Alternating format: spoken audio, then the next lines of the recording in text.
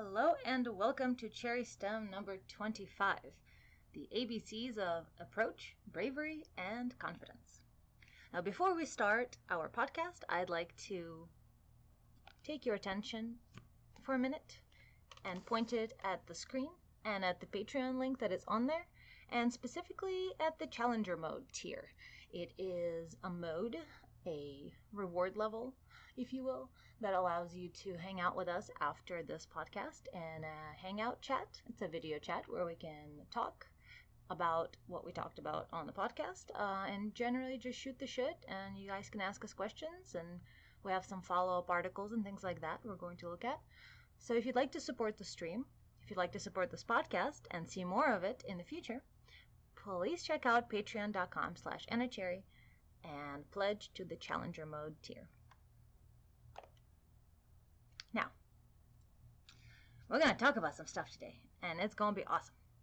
So this actually comes, the idea for this actually comes from one of our patrons there at patreon.com/AnnaCherry, and it has to do with, the question anyway, had to do with approach anxiety and how to deal with that sort of thing. So we decided to create an entire podcast episode around this topic. And we're going to tell you how to deal not only with approach anxiety, but also how to cultivate bravery, which will ultimately lead to confidence. And that's all that, all of us want that here, right? Yes? Maybe? I don't know. I'm not feeling confident about my answer. So, all right, before we begin getting into the meat of it, is there anything in particular you'd like to say? My lovely co-host, Richard Roll. Thank you. No, I think just the whole. I think we'll get into a lot of it, and I know you've done more preparation on this. I've done talks on this in the past, and so I know you have some specific stuff that you want to bring in, and so I'm looking forward to some new stuff added to it. So. And I'm looking forward to your wealth of knowledge, because a lot of this information came to me from you. So. Yeah. So if anyone's qualified, I have a lot of experience in it. Yeah. If anyone's qualified, it is you. Well, even the specific research that I will get into about dynorphins, opioids, and stuff like that is shock, right. Yeah, all of that good stuff. All of that sort of came to me. I forgot we were going to get into that. Mm-hmm. Mm-hmm. Yeah, I do the planning for these, and then I just rope them into talking with me about it. So, all right. So what I want to start off with is make sure that I have chat. Okay, good. Yes, I do.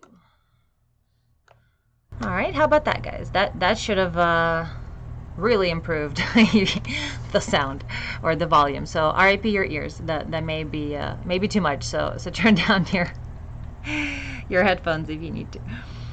So let's talk about happiness, because really that's what it's all about. Why do we want to cultivate any of these things? Why do we care about dealing with approach anxiety and being brave and having confidence? What is that all for? Well, it's for accomplishing your goals. It's for going after things that you want. It's for changing your life. It is to be happy.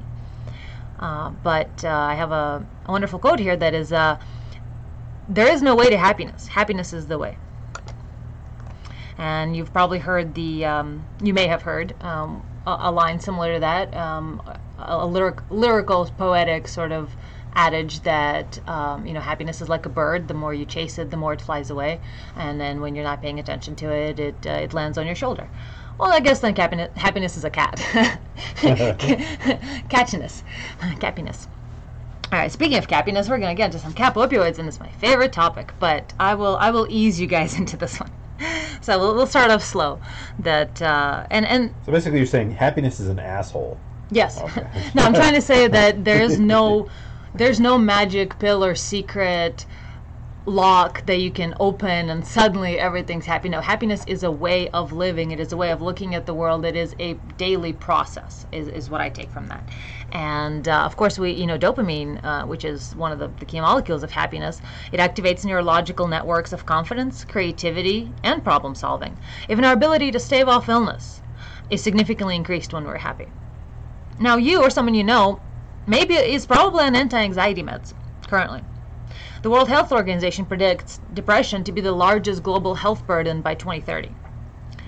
And another element that helps us, that sort of ties into all of this, is that I want to introduce to you guys, or to elevate if you already are familiar with it, the concept of neuroplasticity, which is the constant wiring and rewiring of neurons. And neuroplasticity helps us train our brain.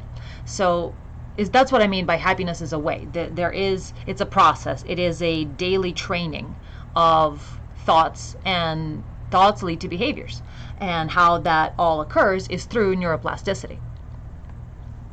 And there's some really cool links. That's how change occurs. That's how you get to where you have to be, if you're not currently happy, then obviously you have to be willing to change, because happiness comes from your brain. In other words, there's, you may think of happiness as coming from the outside, but the truth of the matter is the chemicals that are being released and the experience is actually created inside your head. And understanding that happiness comes from the inside and that you have some power over what is released in your brain is a very powerful tool for understanding and kind of taking responsibility for your experience. And I think that's what you're kind of getting at there. My favorite quote, actually, in fact, this may be my life quote, other than be the change you want to see in the world, or be the porn you want to see in the world, is life is 10% of what happens to you and 90% of how you react to it. But if you don't have the proper tools or mentalizations, or literally physically changed neurons or responses of proteins in your brain, then you will not necessarily react in the best way. So what this podcast episode is going to be all about is to help you find ways to retrain your brain and gain the benefits that come from these particular things that I will be mentioning, as well as the scientific evidence behind them. As to, a lot of them are going to sound hippie wooey as all get out, but I have science to back it up. And patreon.com/AnnaCherry is a great resource for this podcast. I know you see a website link on the screen right now, but if you go there, it's sadly quite empty. Besides the Patreon links, simply because I've been too swamped to get to that website yet. But I have been uploading all of these to Patreon, and they are public. Each episode podcast is an audio file. There is an RSS link on the front page of Patreon that you can plug into a podcast player of your choice, and that will give you all of the episodes, as well as keep you informed when new ones come out. And so all of the research and science and the information that we will be giving you will be in the Patreon post for this podcast episode, and it should come out before the end of the month on Patreon. So go ahead, check out patreon.com/AnnaCherry. Favorite it, bookmark it. If you can't pledge, just go ahead, favorite it and bookmark it, and then keep an eye on the public posts. Follow it if you can, and once the post will come out, you will have access to all of these details that we'll be talking about, all the research.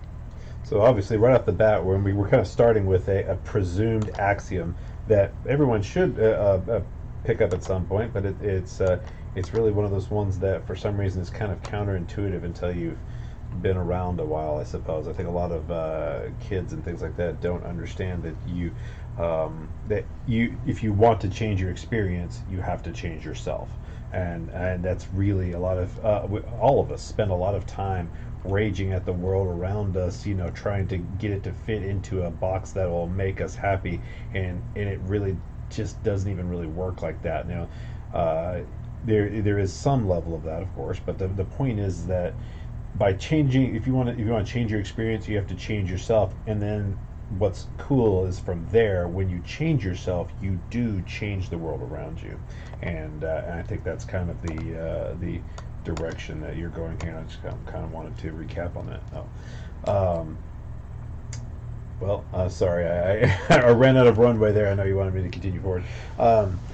I just have a great quote, and I would hate to have dead air while I find it, but it's, speaking of change, and I kind of briefly touched on this in the Honey Badger radio episode on Thursday, but it has to do with this concept that we're all one, we're all connected. Because I mean, think about it. You're not completely self-sufficient. You rely on 10,000 different people to do their job, millions of people actually, to do their job every day. And just when you step outside, there's millions of interactions that can affect your day, like the butterfly effect. Somebody scaring a butterfly flying off of a leaf will scare a snake, or have a snake or a frog jump at it. And then the snake goes after it, and that scares some cattle, and they create a dust storm that rises up in the atmosphere, creates a storm that comes across the ocean, and you think that you made the choice to go to work, but somebody slams into you from the side because a butterfly flapped its wing in Japan. Yeah, so I mean there is a level of understanding how much the world is just kind of happening to us, and how there is there's only so much we can do, and there man plans, God laughs, sort of thing. Yeah, and of course, speaking of God, there I have found the quote by Octavia Butler, which is, all that you touch, you change. All that you change, changes you. The only lasting truth is change. God is change. That's a neat quote. But anyway, it's so the point is that it's really embracing change. Whenever you look at why does an animal die in the first place? Why is it? We found that death is programmed into animals, and basically they have a self-destruct timer set to the period of time at which their specialization, the environment will have changed too much for how much they have specialized to their circumstances. So it's basically animals have kind of they've got this dead man switch to where once they've over specialized and stopped adapting, basically they die off so that the younger generation can be more adaptive. And it comes down to that because the reality is constantly changing, you have these systems that have developed to match that constant change. And so of course we want to instill that same kind of habit of change in ourselves and adaptiveness.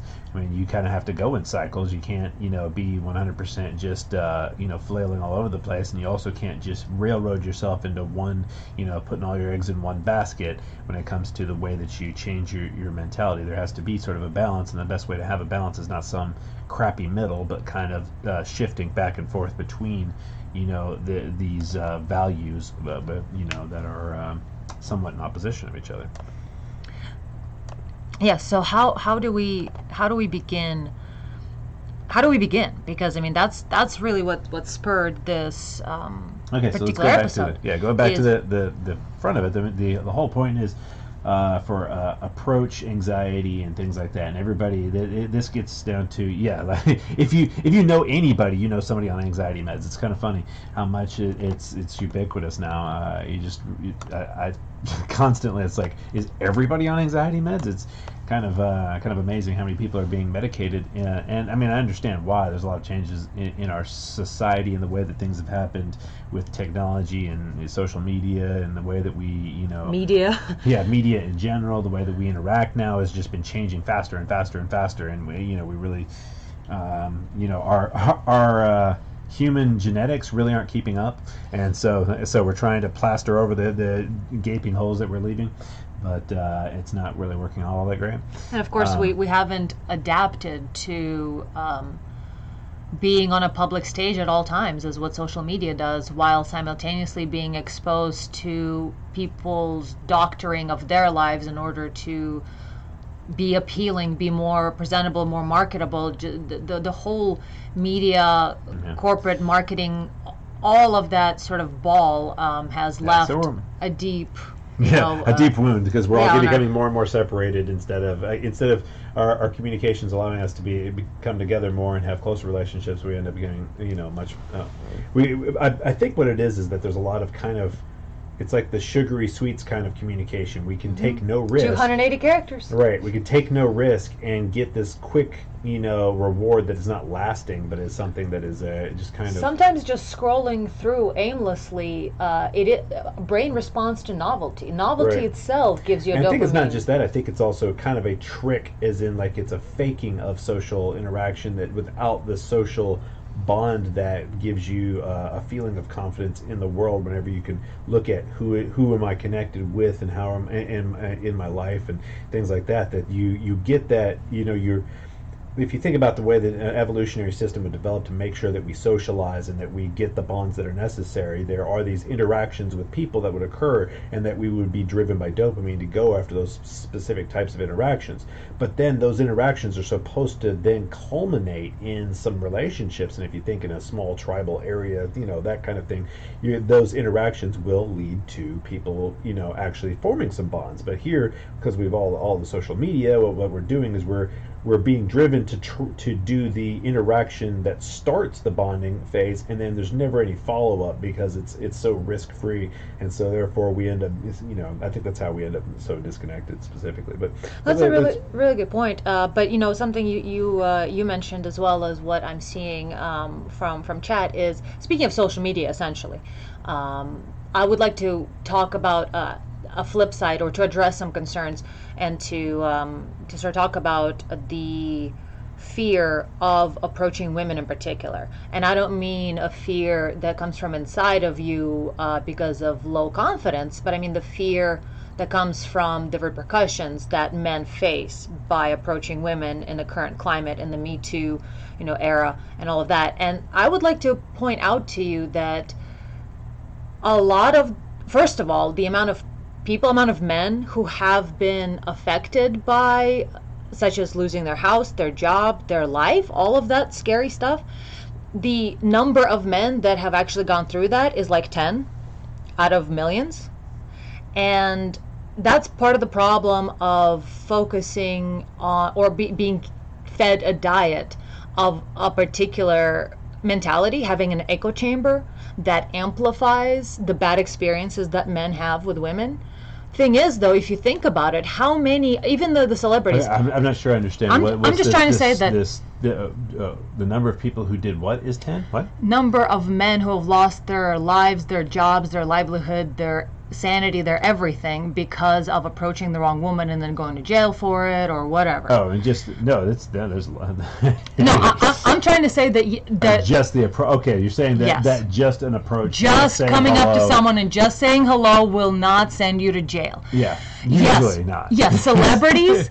There's so many celebrities that have been lambasted in public for questionable sexual misconduct. Point is, they didn't go to jail. Nobody arrested them. Yeah. It's just a. You're more likely to. Yeah, you're more likely to die from falling out of your bed. So exactly, you're way more likely to lose everything by becoming addicted to prescription medicine that your doctor gives you than by approaching a woman to say a simple hello. Okay, right. So there are definitely levels of behavior that is punished. I wasn't sure what mindset you were dealing with there. You're talking about the people who are looking at their fear of approach and then the excuses that go around that, which are specifically that you can get in so much trouble now, and in today's environment of everything is harassment, everything is rape, everything is men are evil. That sort of environment is what you're kind of that's the mindset that you're. And of course, whenever we do see men lambasted and destroy their reputation, their careers, their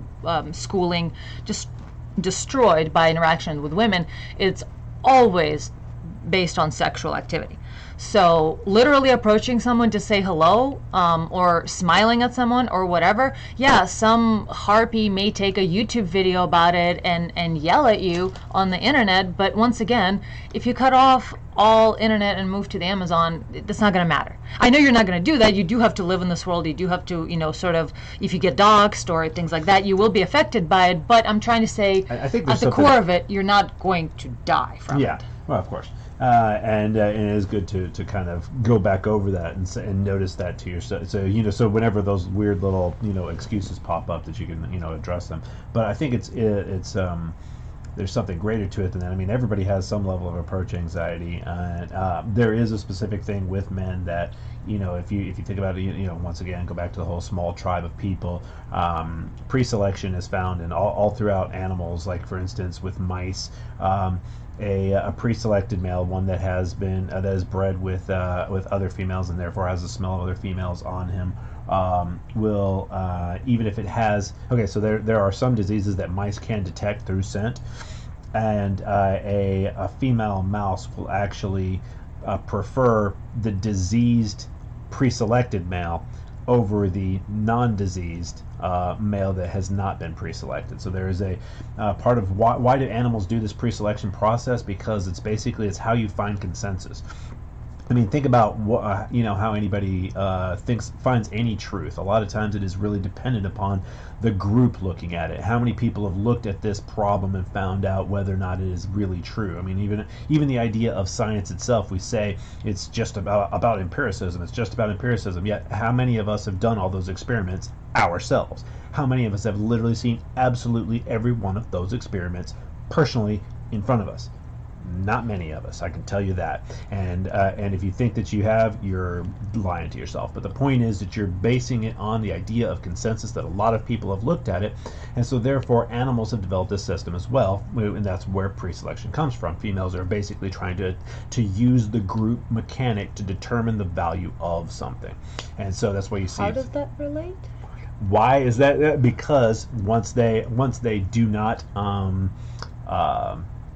select a certain male, then basically they're showing that male is not valuable. So whenever you screw up an approach, you've been rejected, they tell the group, or they see that, your or the brain group tells sees you it, they're gonna, and so therefore it is a fear of basically being shown to the group as not a valuable male, because right. then once the group, especially if you have a very small group, comes to the consensus that this is not a valuable male because this one's rejected, this one's rejected, this one is rejected, the consensus is now that this male should not be given breeding rights, and so that's kind of how animals do it. So there is sort of this basic fear for breeding that we actually have in us as well. Yes, and I definitely like to get right back to that, but before we go into actual approach anxiety, actual bit of it, I would like to still go back to the concept of fear, because that's what is sort of driving a lot of these excuses or these things that are coming up. And yeah, okay, so what if you say hello to the wrong person and get banned from doing cosplay permanently? First of all, that's impossible to do. You can't be banned from doing cosplay permanently. You can be banned from a convention. Also, for saying hello, come on now. Recognize that these are excuses that your brain is feeding you because it is trying to justify the fear. On top of that, yeah, I have been banned from places from doing cosplay, and what do? Fucking soldier on anyway. With the help of my patrons, with the help of a community, and I'm trying to build myself, but otherwise, it's just the two of us. Thankfully, I have Richard Rawl for support. But yeah, fear is powerful. Even I have approach anxiety as a woman. Women are theoretically able to do pretty much anything, but that does not stop fear. So a lot of these things, these reasons that are coming up in your mind why not to approach, they are fear-based validations of behavior that are not necessarily rooted in reality.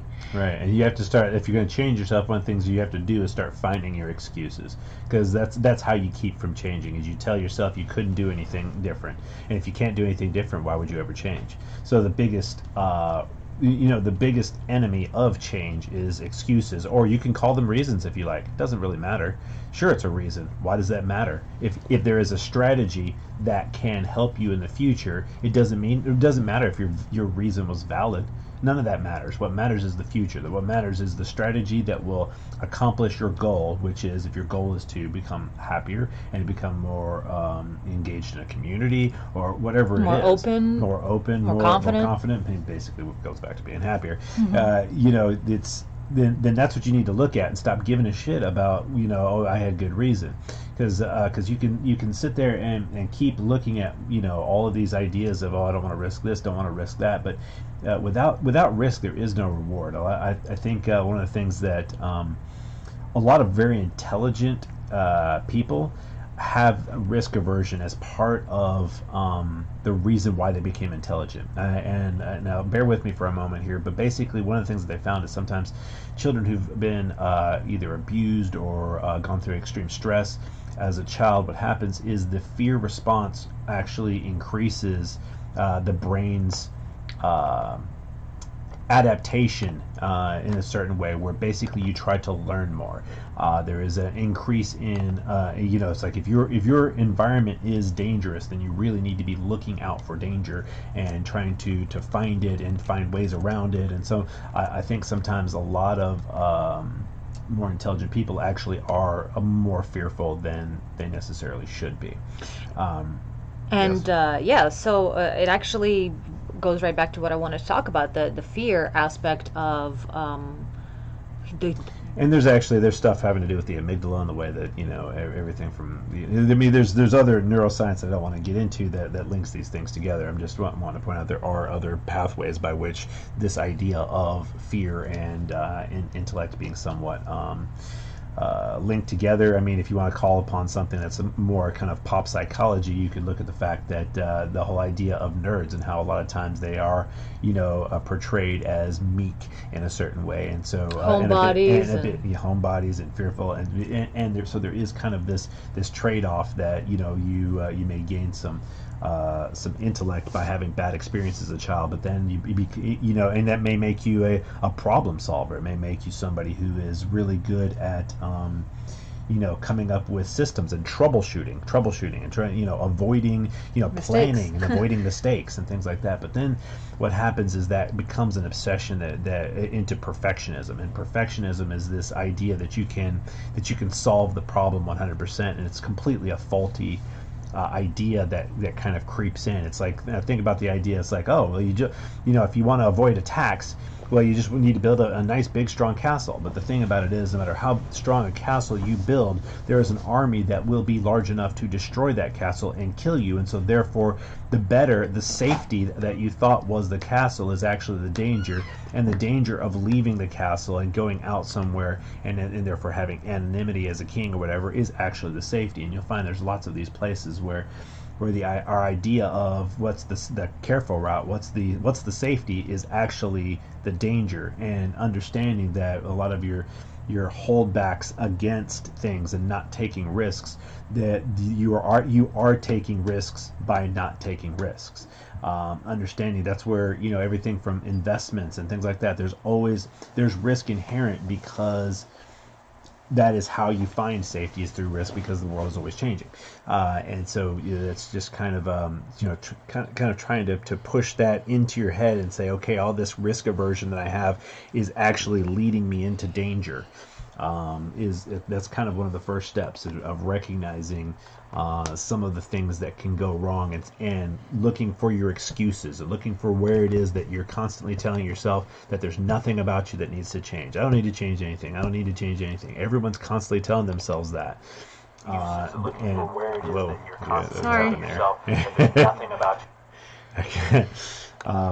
Just trying to make sure I keep up with super chats for those people who would like to have their comments read on stream. Okay. So your biggest enemy, if you're attempting to change, is those things that feel really comfortable. You're just certain you don't need to do anything different. It wasn't your fault. It doesn't matter if it wasn't your fault. There is a way around. There is another strategy. There is something that, hindsight is 20/20.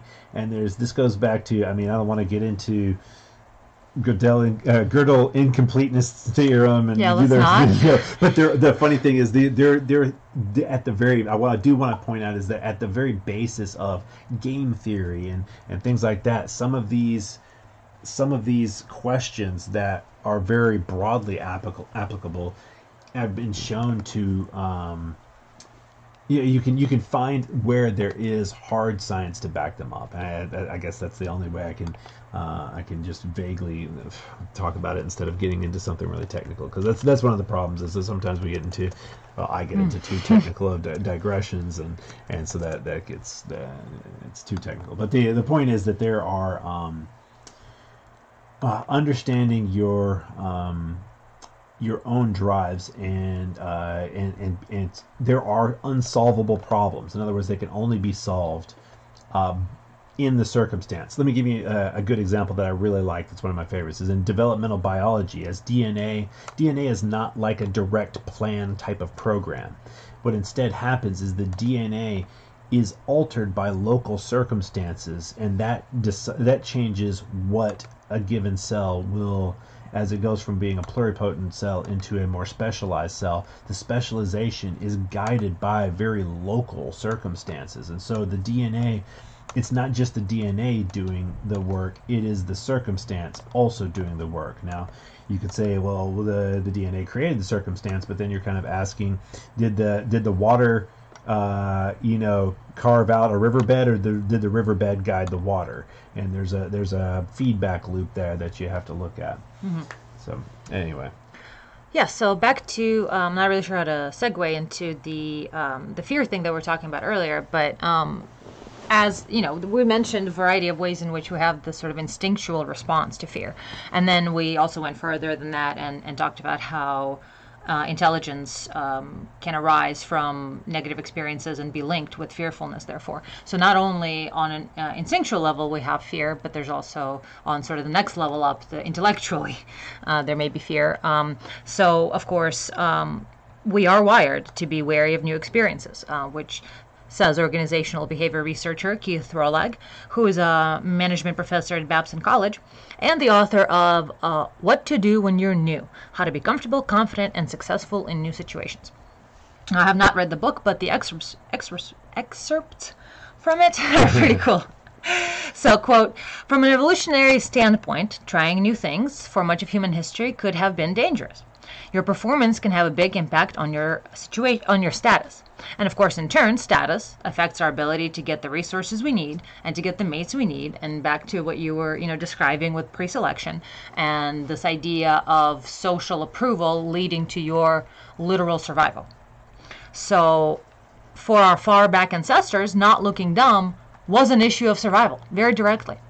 So all of this means that deep in our, quote, deep in our brains, there is a primeval fear of looking bad, a fear of not performing as well as others, Rolag explains. Quote, one of the challenges with new hobbies is the fact that you're meeting new people, new groups, new experiences, and that triggers a lot of that anxiety we have about being the newcomer. End quote. So fear is natural. It's part of being human. It's part of being a primate. But enjoyment will come as fear fades. And so how do you do that? Well, I say, first of all, realize that no one is paying attention to you. And I don't mean that in a mean way, that you have no friends. But no, I'm talking about the spotlight effect, which is our tendency to believe that all eyes are on us, when in reality, everyone else is busy with their own spotlight effect. Everyone else is busy thinking that all eyes are on them. So nobody's really paying any attention to you in a way. In general. I mean, on occasion they are, but for the most part, there's a general feeling of always being paid attention to that's not very real. Exactly. And it's amplified by social media, but I've found it's sort of one of those tricks of imagining everyone's naked. For me, it's been helpful to deal with approach anxiety and just in general social stress, is to understand that everyone is perceiving everything through a little reflective glass box of self. So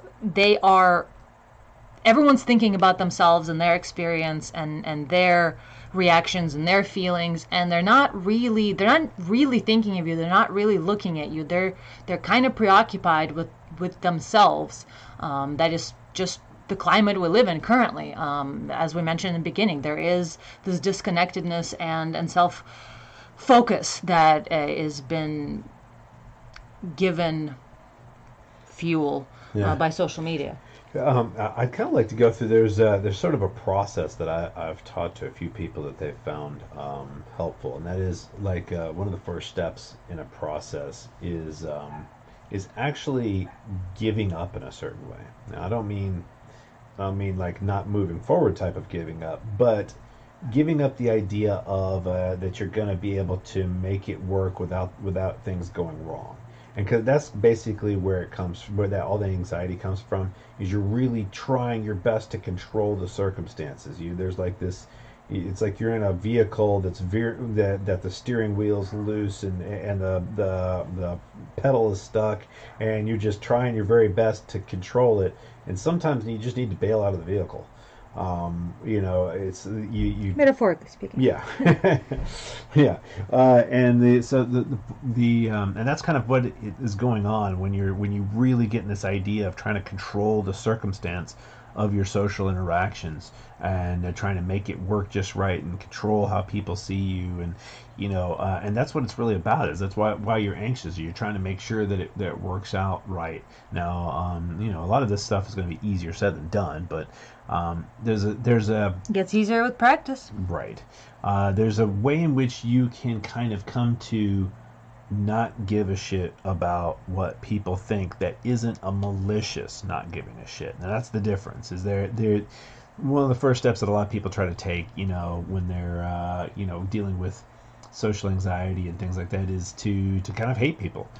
Because if you hate them, then you might not care as much about what they think, and sometimes that's like a necessary first step for kids, and especially some like teenagers and things like that.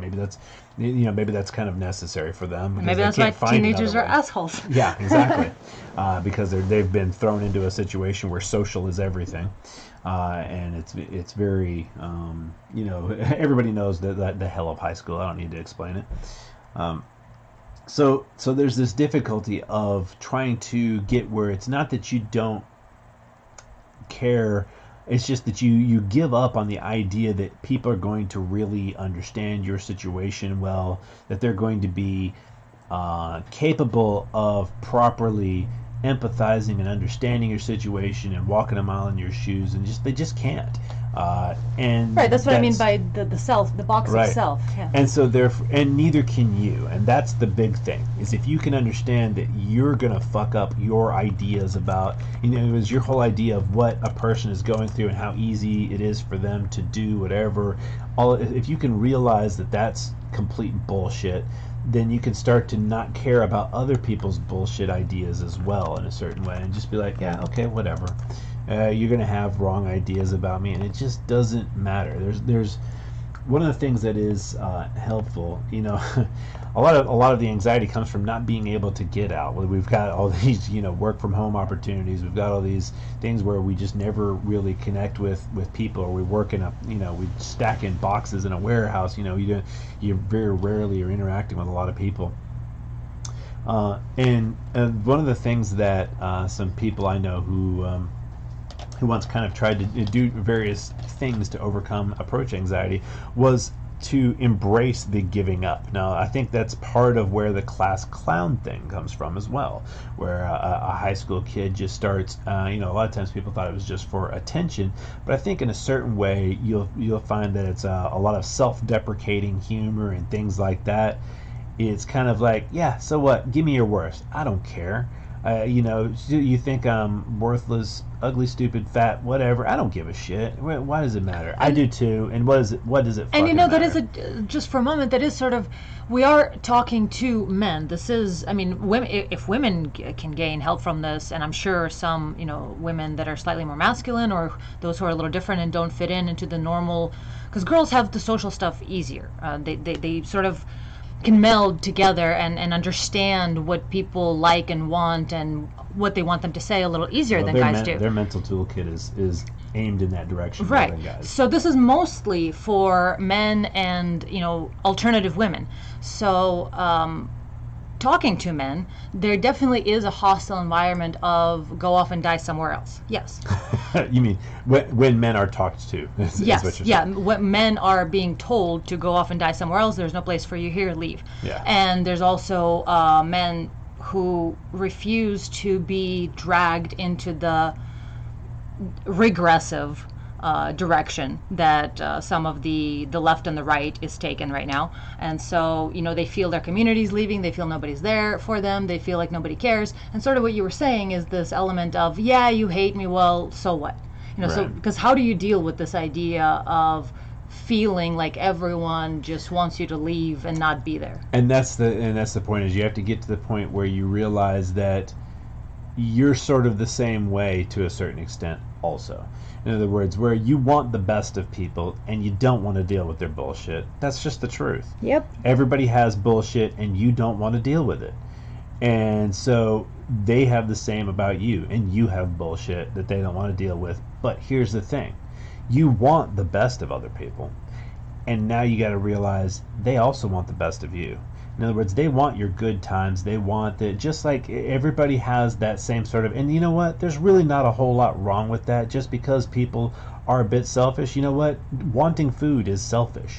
We have needs. Reproducing is selfish. Right. There's a level of selfishness that isn't like a black hole. It's not a. There's a level of selfishness that is simply it's harmonious with the way that reality has to work. It's just, and so people are gonna want to just only have the best of you to a certain extent, and it is selfish, and it is.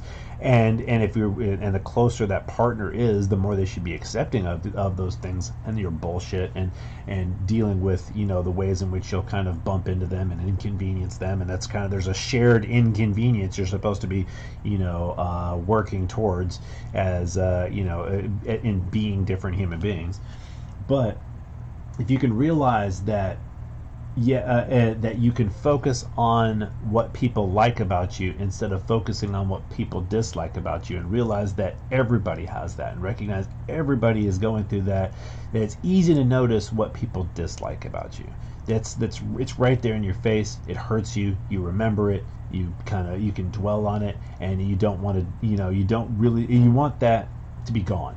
And the truth of the matter is, it's not going to be gone, but you can make it less. You can take the sting out of it. Take the impact out of it. By not focusing on it, by instead focusing on the fact that there are things about you that people like, whether it be your humor, whether it be whatever it is. There are always, even just little things. And here's the thing.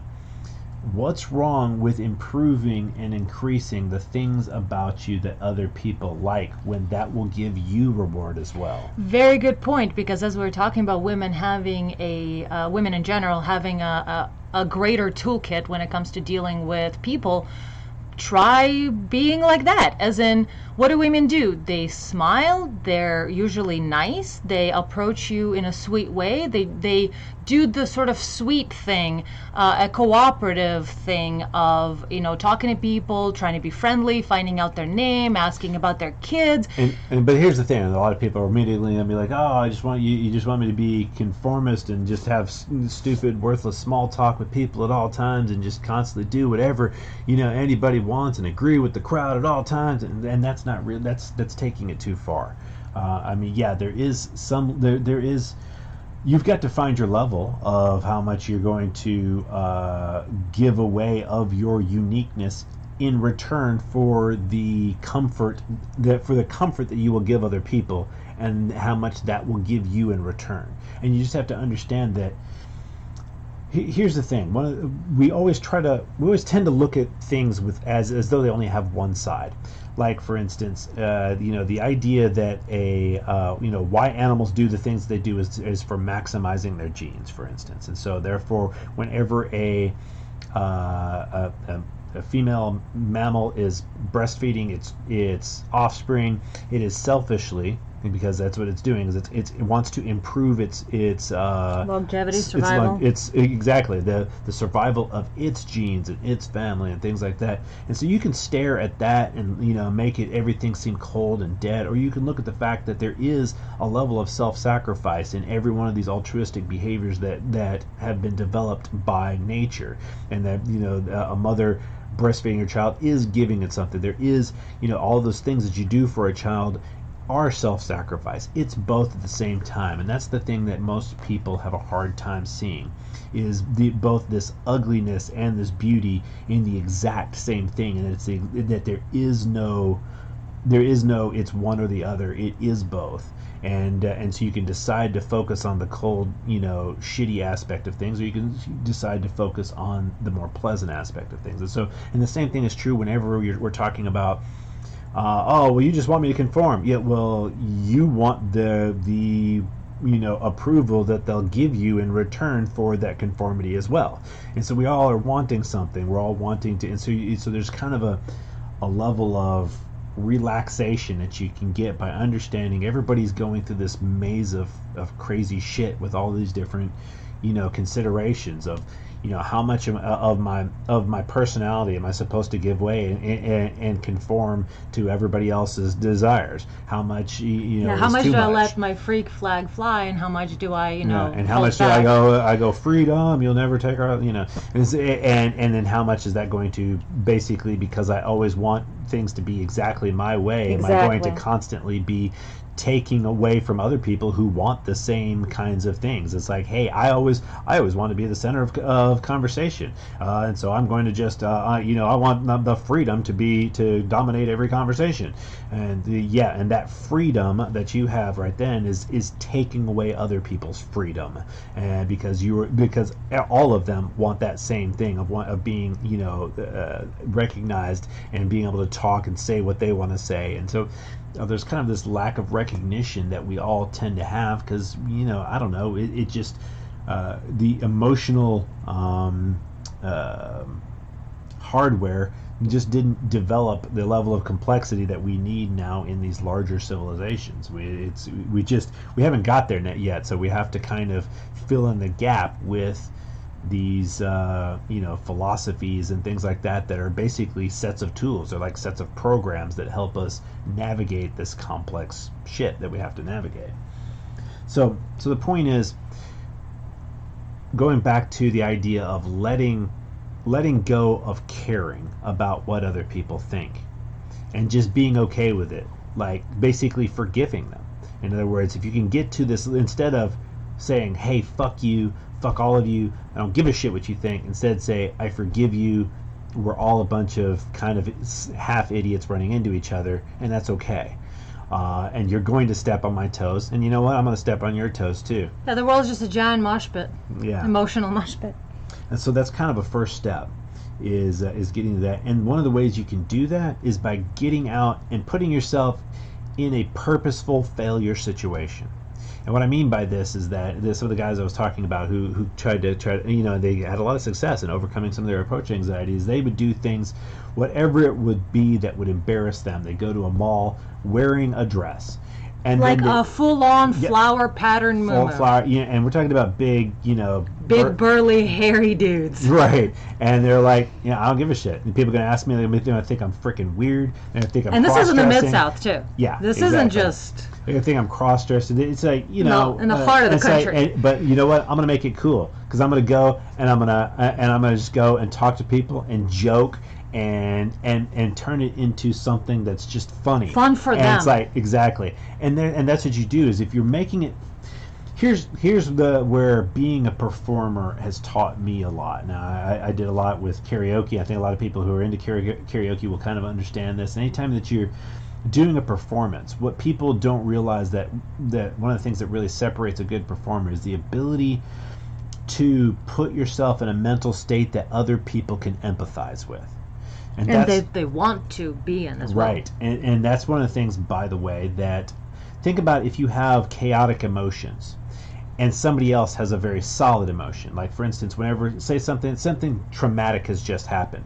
If one person is extremely calm and is telling everybody, hey, I've got a plan, it's going to be all right, I've got this handled, then they can, what they do is they provide this grounding where other people's emotions are about to explode and make them panicky and people do very stupid things and make bad decisions while they're panicky. Well, so there's this natural tendency of humans to try to find someone when they are not emotionally in a good place, find someone who they can then think about their emotions and feel the same emotions. They can empathize with them. Which is why social media like Instagram is so popular. You can just aimlessly scroll through, yachts and palm houses and pretty pictures, and that gives you this feeling of like, I want that, and it gives you a but specifically, think about if you saw a really great stage performance of a musician, and one of the things you'll find is we always talk about their energy. Well, why? Mm-hmm. Why is that? And then we talk about crowd energy. Why is the crowd energy and the performer's energy linked together? Because of that same sort of thing. We basically, sometimes that's why we turn on the boob tube, and television when we're sad and things like that, because we can get into the mindset of the characters that we're watching. And distract from your own. Right. And so the thing is, everybody likes having someone who is in a good mood, who's enjoying themselves, and sharing that joy. Who's not rattled, maybe, Right. by things who's not embarrassed, who's not, Yeah, exactly. Because one of the things, and by the way, this is the thing that really, for when you talk about why approaches go badly, one of the things that happens is women a lot of times are a little more empathic. Now, the neuroscience behind this is literally that men's brains are slightly more towards the Asperger's spectrum. We lose which can be mistaken for a sociopathic spectrum. Yeah, but it's not. Which the point it's not. Is But the idea is it is less there's involved. There's less of a focus on micro expressions. There's less of a calculation of social interaction that occurs. There's a few things that we lose this one capacity to gain another capacity in, three-dimensional rotation and things that lead to creation of tools. And constantly being keyed into other people's emotions will not give you that element of remaining calm or frame controlling into the right way. So there's a reason why that labor is delineated between men and women in general. So the thing is, when you're approaching, a lot of times women have a lot of empathy, and that is, there's a type of empathy where a lot of times guys don't understand the different kinds of empathy. And it took me a while to really kind of I don't think psychology has elucidated it. Well, one of the types of empathy that they talk about with mirror neurons, and I'm pretty sure that's specifically the one type of empathy, but there's another that I think most men immediately think of, and that is, I know what you're thinking. I know it. In other words, you know it in a sort of an academic sense. You know what they're feeling. It's like, I know that person is crying. I understand that. That's I get it. Yeah, I know, and I even know when they're hiding their sadness. I still know it. Knowing it is not the same as as another type of empathy, where you cannot help but feel what the other person is feeling. And women are more likely to have that sort of empathy, where they mirror your emotions. So therefore, when you feel awkward and you walk up to somebody, they can pick up your micro expressions, uncertainty, your body language, and little tiny things that men's brains aren't focused on picking up those things as much, and women's brains are just usually better at it. And so they pick up the awkwardness, and then they feel it. And so that makes they become uncomfortable because you are uncomfortable. Now, remember what I was talking about with the one person who's got it handled, and or the performer on stage who they are out there, and they are really, you can tell that they are wrapped up in the emotion of the song that they're singing, and they're alive, and they're like a lightning rod, and then everybody else is jumping up and down with them because they can feel that lightning, and it courses through them as well. So the opposite of that is also true. And so that's why a lot of times we have problems with approach, is because when people are more empathic, you approach them, you're anxious, they feel the anxiety, they cannot help but feel the same unpleasantness that you are feeling, and they weren't necessarily feeling it before. So you're basically they feel like you've just imposed that upon them. Now, a lot of guys are gonna be like, well, you should just control your emotions, and it's easy enough to say, but this is where I like to try to point out to guys, okay, I want you to think of a time in your life where you cried in public, and because that is the worst horror a guy goes through, is where he cannot help but the tears to slip out in front of people, and it's fucking terrible. And so most of us guys can remember that as like this, oh, damn it, and so there's a if you can understand how there was, with all of your pushing, you were pushing with everything you had to keep that emotion from going over a border, going over something. Now, imagine if somebody turned up the intensity of all of your emotions such that they were all of the same intensity of that thing that made you cry in public. And imagine that being turned up. And that's the thing, a lot of people don't understand, that a lot of people are having different experiences of reality. The intensity of certain feelings can be radically different. The force with which they come through, they can come through as like a river pushing you down. It can be something, and whereas Yeah, exactly. An avalanche is just, it's destroying you, and over very small things. I mean, what you would think, and with your own experience, is like, oh, that I don't feel anything from that, or I feel a little tiny twinge, and of course I can control that, and so everybody else should too. That's not how reality works, though. That's not how people's brains work. They are different, and different people have what you think is a very easy to control thing because it is easy to you is not easy for other people, and so they have to find other ways around those circumstances, and they've found other ways around them. And so there some of the things that we've been finding through neuroscience is how much the experience of reality can be modulated in all of these various ways for different people. And so anyway, so the point here is that so if you can get to the point where you're comfortable and understand, because I remember I was talking about the whole forgiveness thing. When you're walking up to people and you're anxious, and then they end up accidentally syncing with you, and then therefore it's unpleasant, and so they try to push you away. You have to understand that's just going to happen. So one of the ways is to start to get yourself used to interacting with people, and so long as you can get to the idea, it's like, well, it's okay because I am trading something, and I have something to trade, is that I can be entertaining, or I can be pleasant, or I can just smile. Because sometimes just giving people a smile, just practicing going out into public, looking people in the eyes and smiling at them in a genuinely pleasant way, that and try to project your feelings. Because here's the thing, a lot of people read feelings better than you do, and women in general, they read real actual feelings better than you do. So it can't be something that you are just doing with your face. You're not going to do it where they'll feel it.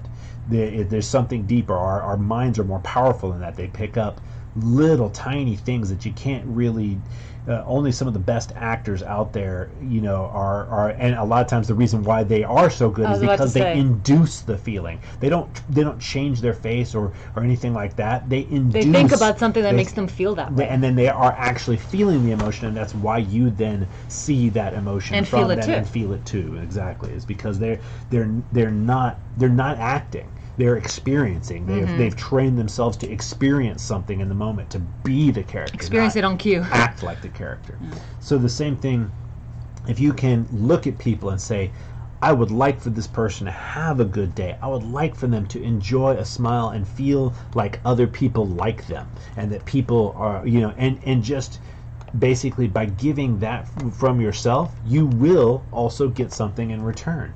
And there's nothing, it's like, I hate when people talk about like philanthropy. You just, the only reason they're a philanthropist is because they can feel good by himself. It's like, fuck you, okay?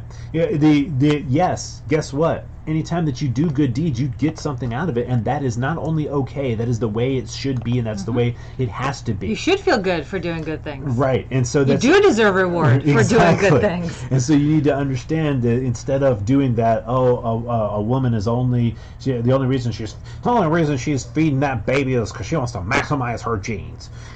Fuck off with that stupid shit. Stop focusing on that dumb shit. Instead, focus on the things that are valuable, the things that will actually enhance your life. And seeing the world in a more beautiful fashion will tend to enhance the way that you experience life. It's just like living do you want to live in a cold, hard dump, or do you want to live in a beautiful forest? There is, the same thing is true of your mental environment and how you mentalize things. You can decide to see the worst of things, or you can decide to see the best of them, because they have two aspects. And so yeah, you know what? A philanthropist does get something out of it, and he's still doing something good. And so the same thing is true when you're going out there and you try to, if you are trying to genuinely enhance other people's lives, it is okay for you to then also appreciate that enhancement, and that everybody's coming up together. Everybody is increasing their enjoyment together, and you're playing a part of that, and that's something you can feel good about, and it's something that can start to get you past the general bad interaction stage, and that is you're giving away something free, which is just smiling at people, just looking at them in a pleasant way, and feeling inside yourself, that you wish this person well, and they will sense it. That's the thing. Human minds are really powerful at picking up these tiny, tiny little things. And when you feel inside that you really have genuine good intent towards them, they'll pick up on it subconsciously, and it will enhance their life. What were we going to say? I was picking up a hair off you, but yes, the defy feminist expectations of you. Yeah, that's one way to do it. Kill them with kindness. Kill them with kindness. And do you want to say something else? Go ahead. Well, you segued perfectly into so we talked about approach, and one last thing that could help approach is, and you mentioned that too, is setting yourself up for failure purposefully in order to get rid of the fear or the unpleasantness of a bad interaction, and to get used to it, and to actually find that maybe the fear is greater than the experience itself. Like the fear is the thing to fear, not what is actually going to be the result. You may be pleasantly surprised by how your interactions go if you set yourself up for failure and don't expect things to go well, in the sense of just coming up to someone, being silly, being whatever, saying hello, some joking. People are going to be shitty towards you, and you need to be set. But you may be surprised by how well it will go other times. Yeah, exactly. But the thing is, put yourself in a circumstance to forgive people, and actually have a genuine understanding. It's like, I have caused issues with people. I have been unpleasant towards people when they didn't deserve it. I have been not understanding another person's situation, because it's not possible for anybody to always understand everybody else's situation. It just isn't. And so therefore, with that in mind, you can go out there, set yourself up to end up having, some negative experiences, but just be out there ready to forgive people and understand. And that forgiveness, it isn't for them, it's for you. It's, forgiving people is about understanding the impossibilities of all of these complexities of working together, and just being able to have that buffer between each other. I mean, imagine if every time somebody bumped into somebody else, it was such a high offense that you had to kill each other over it. There are these buffers that we have to have, and the same thing is true. And that we need to increase if we want to cooperate and continue as a civilization. Exactly, and people keep trying to go, oh no, we need more punishment, more reduction of buffers, more following of these exact perfect rules, because there's got to be some perfect rule that'll off work with their head. And it doesn't work out. What you instead need is a looser ability for everybody to be more patient with each other, to be more tolerant with. Yeah, I hate to use that keyword, because so many people think poorly of it. Problematic things are problematic, and tolerance is tolerant. Look, if you have such an issue with hug boxes or echo chambers or snowflakes, well, the opposite of being a snowflake is being tolerant. That's just how it is. Not being sensitive is being tolerant. Yeah. So yeah, we're talking about, one of the things that we talked about is like the whole, we like the ABC thing, approach, bravery, confidence, and it's like, well, isn't bravery and confidence the same thing? It's like, well not necessarily. Yes, and exactly. Actually, going off of the approach, I just wanted to mention one last thing that will go from approach to bravery. That the bridge between those two is that repeated interaction, which is helped by the forgiveness that you're talking about. So having the right mindset of going into it with forgiveness, forgive them, Father, they know not what they do. Everyone's just in a giant mosh pit. They, their dad could have just died. They could have, they could have just been dropped on the head too many times as a baby, and they're a permanent asshole now. Regardless, not your circus, not your monkeys. Who cares? Forgive them, move on. Force your mind to have a positive experience even when everything is terrible. And then repeatedly give yourself a pat on the back for making the world a better place. Go right ahead. For not adding to that mire. So we go from, with this repeated exposure to interactions is one of the ways to deal with approach anxiety. Well, of course, the things we mentioned, how to formulate your thinking, will help with the initial approach. But then, let me just address one thing, because I think it is important, because people really hate the idea of ever rewarding themselves for good behavior. But here's the thing, one of the things that they've found in neuroscience is that reward is how you reinforce behavior. So it is crucial. Whenever you want to teach an animal, they learn better through reward than they do through punishment. If you want to be a person that is doing good things, then you need to make sure you are rewarded for those good things in any way that you can. If you can in some way reward yourself for what you know to be good behavior, you should be doing it if you want to make sure that you are more likely to do that behavior in the future.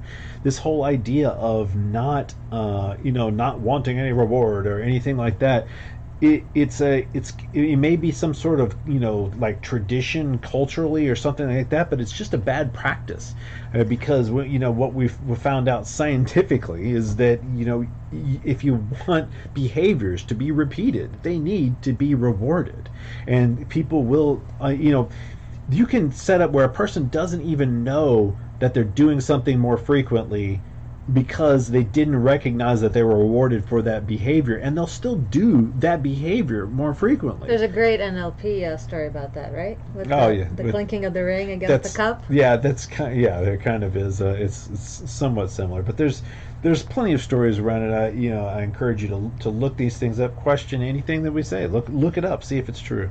But the point is that there is an important thing of treating your subconscious mind, those systems that are kind of outside of your reach, all of those many millions of things that you consider kind of in the background before you come to that this or that sort of conscious decision. There's so many other things going on, and so you need to be kind of training yourself like you would train an animal. And so that's why it is important that you focus on rewarding good behaviors, and so that I can't harp on this enough, because there is such a huge, kind of like a cultural thing that I know is out there about not accepting the reward for doing things that are good, and that's just so bad. That is such a destructive methodology. It's such a counterproductive idea. Well, I think it has to do with what defines good, because some people will find that being a cutthroat capitalist is good, and others find that being in a commune is good, and neither of those will agree with each other. Yeah, I suppose, but then at that point you kind of have to, rely on them. It's like there are certain things that are a little more obviously good when it comes to like not kicking puppies. Yes, when it comes to interacting with people and doing things like basically just enhancing the day of the people that you run into on a daily basis. The golden fucking rule. How about that? Yeah, some of that would be a good idea. So I mean.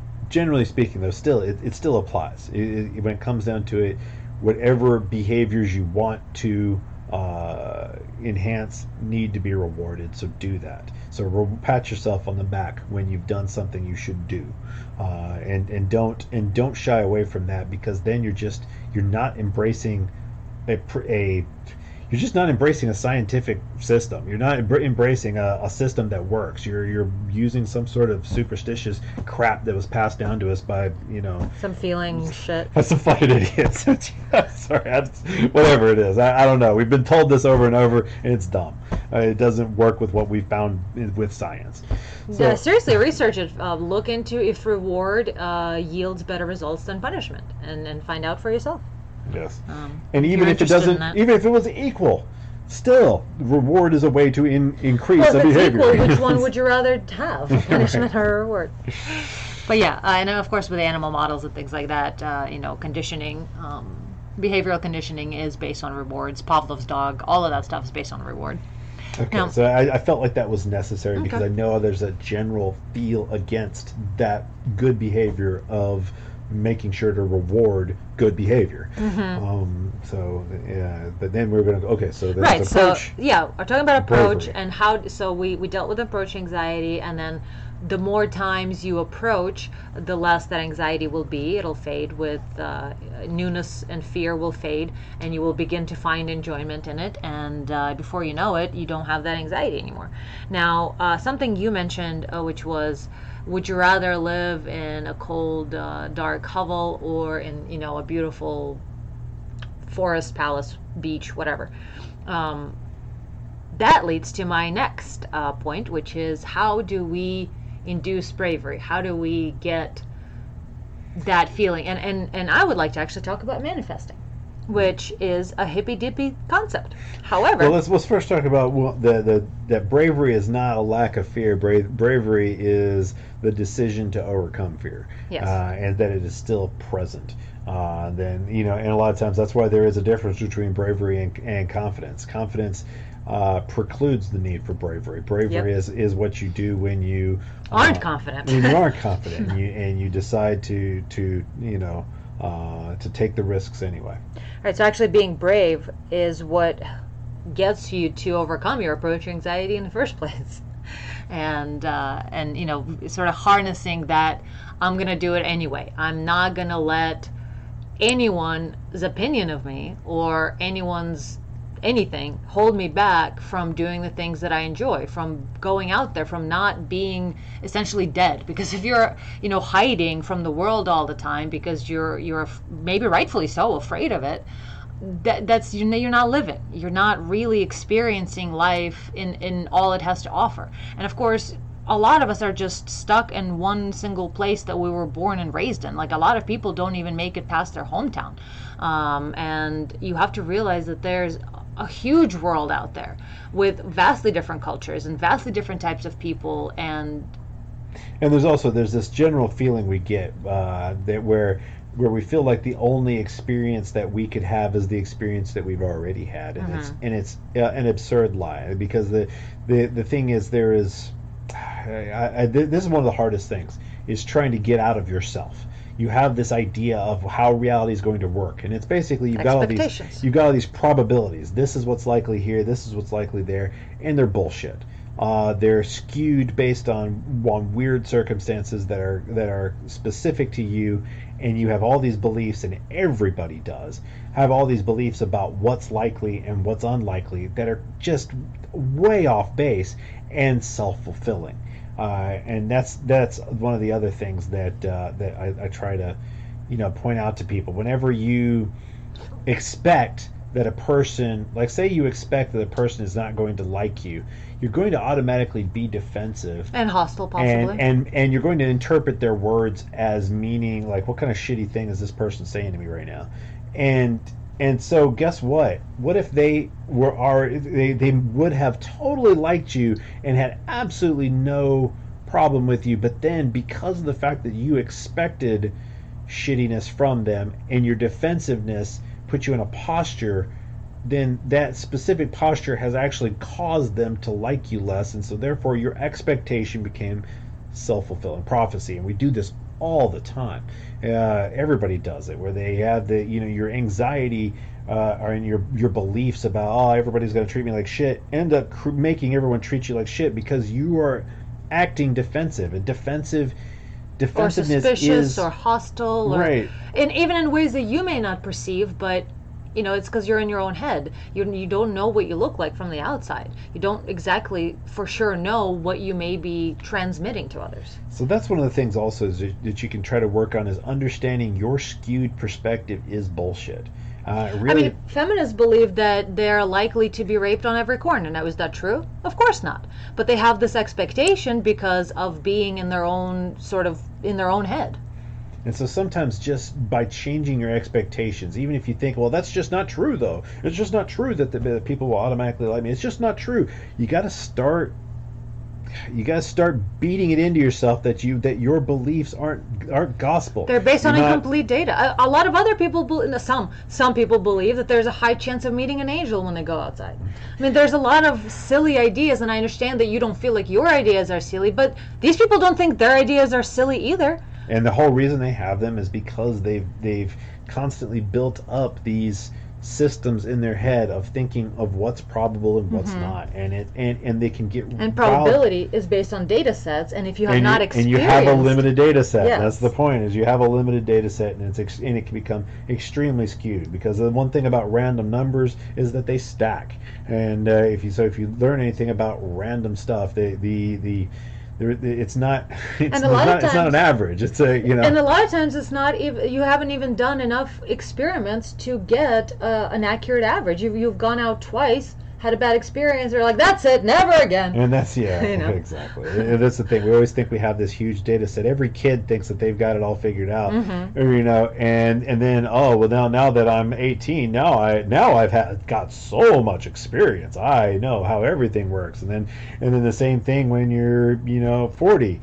So you keep thinking that your current data set is big enough, and then when you get to a much larger data set, you go, oh, that data set was fucking terribly tiny. It was worthless. Oh my god, that was such a skewed, worthless set of data that I thought was so huge when it was so tiny and so skewed because it was tiny.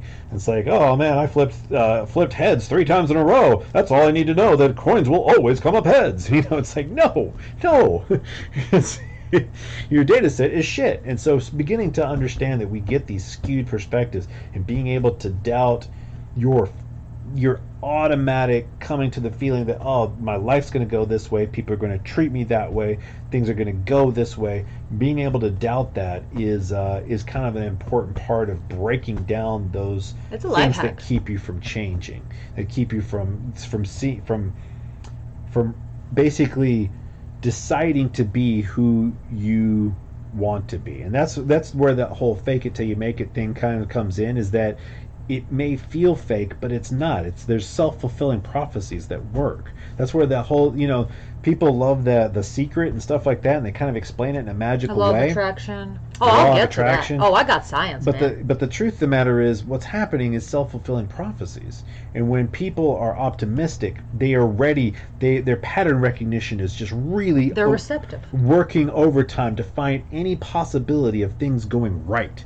And they'll chase down that thing, that possibility of going right, and they won't pay as much attention to the failures, and the reverse is true. And they'll end up taking advantage of more opportunities and finding more opportunities. And then the reverse is true. When you're looking for things to go badly and you expect that every chance that you take is going to go wrong, then you'll focus on every one that did go wrong, and you'll say, yep, there's more proof, more confirmation bias.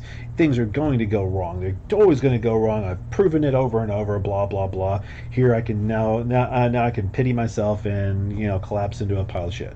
And so we all have that system. I'm not, here I'm speaking very generally, and I don't know you, but guess what? It's because all of us do this dumb shit. Yes, and this is perfectly exactly what I'd like to talk about, which is manifesting.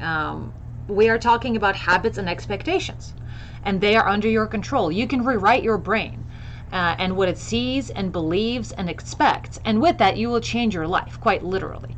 Neuroplasticity, which is the constant wiring and rewiring of neurons, helps us train our brain. So you can quite literally train your mind to see things or to believe in things simply by thinking about them and believing in them and just over and over and over doing it. And so what manifesting is, it is, once again, we're talking about law of attraction, we're talking about the secret, and the manifesting is you imagine, I don't know what you want, a cup of coffee or a limousine or a beach vacation or a partner for life. You imagine something that you want and focus on it and stay focused on it with your mind. Don't think about things you don't want. Think about positive things that you do want, good things, and just constantly think about the way you want your life to go, the way you want yourself to be, the things you want in your life. And the idea is, The Secret, which is a book and a movie, the idea is that these things that you want, by constantly manifesting them in your mind's eye, in your imagination, in your thinking about it, it will actually come to you. And what happens is you just invest more, you recognize more opportunities and possibilities as possibilities to get there, and you invest more. You put more time into it instead of being a wuss bag and giving up easy. And that's what happens is you put more time into it, you stop paying attention to your losses of time, failed attempts, things like that, and you instead go straight at your target and go right for it. And see, here's the thing: when it comes down to excessive fear or excessive desire, and that's what we generally have when you look at like extremist conservatives and extremist liberals, is you have excessive desire and excessive fear. But the truth of the matter is, if you have to pick fear or desire is the better of the two in a certain way. Mm-hmm. And that is that when when you think about a cat that's chasing a mouse, but the cat is being chased by a dog. Now, the thing is, you're going to try your very best to go after something that you really, really want. And you can be focused on what you're going after, or you can be focused on the fear of what's coming after you. And the truth of the matter is, all of us, the bridge is falling apart behind us, like, there's always something behind us. There's always wolves at the door. There's always that, and you can become. There's always death chasing you. And whenever you're thinking about that, it feels tiresome. It feels like you want to give up. You just want to break. But what happens when you're going after the things that you love? When you're going after the things that you desire. You feel full of energy. You stay up you stay up all night. You go after them. You jump out of bed in the morning. And the truth of the matter is, that you are that cat in the middle. And the difference is just whether you're focused on going after the mouse or if you're focused on the dog that's after you. It doesn't, you can choose to your experience. And guess what? You're going to have more when you're focused on the joy of going after what you want. You're going to have more energy, and that's where that whole the secret thing comes from. By focusing on the positivity, you put in that extra effort where if you just pushed a little further, pushed a little harder, done a little more work because you had faith, you got over that hump. But when you feel like it's not going to work out, it's not going to happen, then what happens is you don't put in the extra work. You don't put in the extra effort because you feel like it's an exercise in futility and your time would be spent better elsewhere. And what ends up happening is you end up so scattershot that you're not spending enough time in any one thing. And you defeat yourself. So that's how the secret really does have a way of becoming self-fulfilling prophecy. And of course, it's a two-edged sword. Self-fulfilling prophecy happens whether you're prophesying negative or you're prophesying positive. And it's through the recognition and effort that you end up putting into it. So it's a real thing. Just because we tend to capture things in a magical thinking sort of way doesn't mean we haven't captured something useful. Just like when ancient people decided that God hates you and will make you be eaten of worms if you dare eat pork. And so they thought of it in a magical way, but the truth of the matter is they were avoiding trichinosis. You do get worms in your muscles and it's likely to happen by eating pork. So we human beings have been capturing things like this with magical ideas, but just because it's a magical idea doesn't mean it's actually false or that there isn't a mechanism that makes it work. There are mechanisms that can make certain things work, like the secret. And the truth of the matter is you don't have to think about the mechanism that much. You can just use it as a tool. You can use the secret as I want to focus on the things that I want, and by doing that you will in a certain way kind of call them to you, because there's these automated systems that you're kind of by generally reaching to it, you adapt into the individual circumstance. And our brains are very powerful. The subconscious will do what you tell it to do. So if you're telling it to look for ways in which things suck, it'll do it. It'll do a great job of it. But if you tell it to look for things that you want, it'll do that.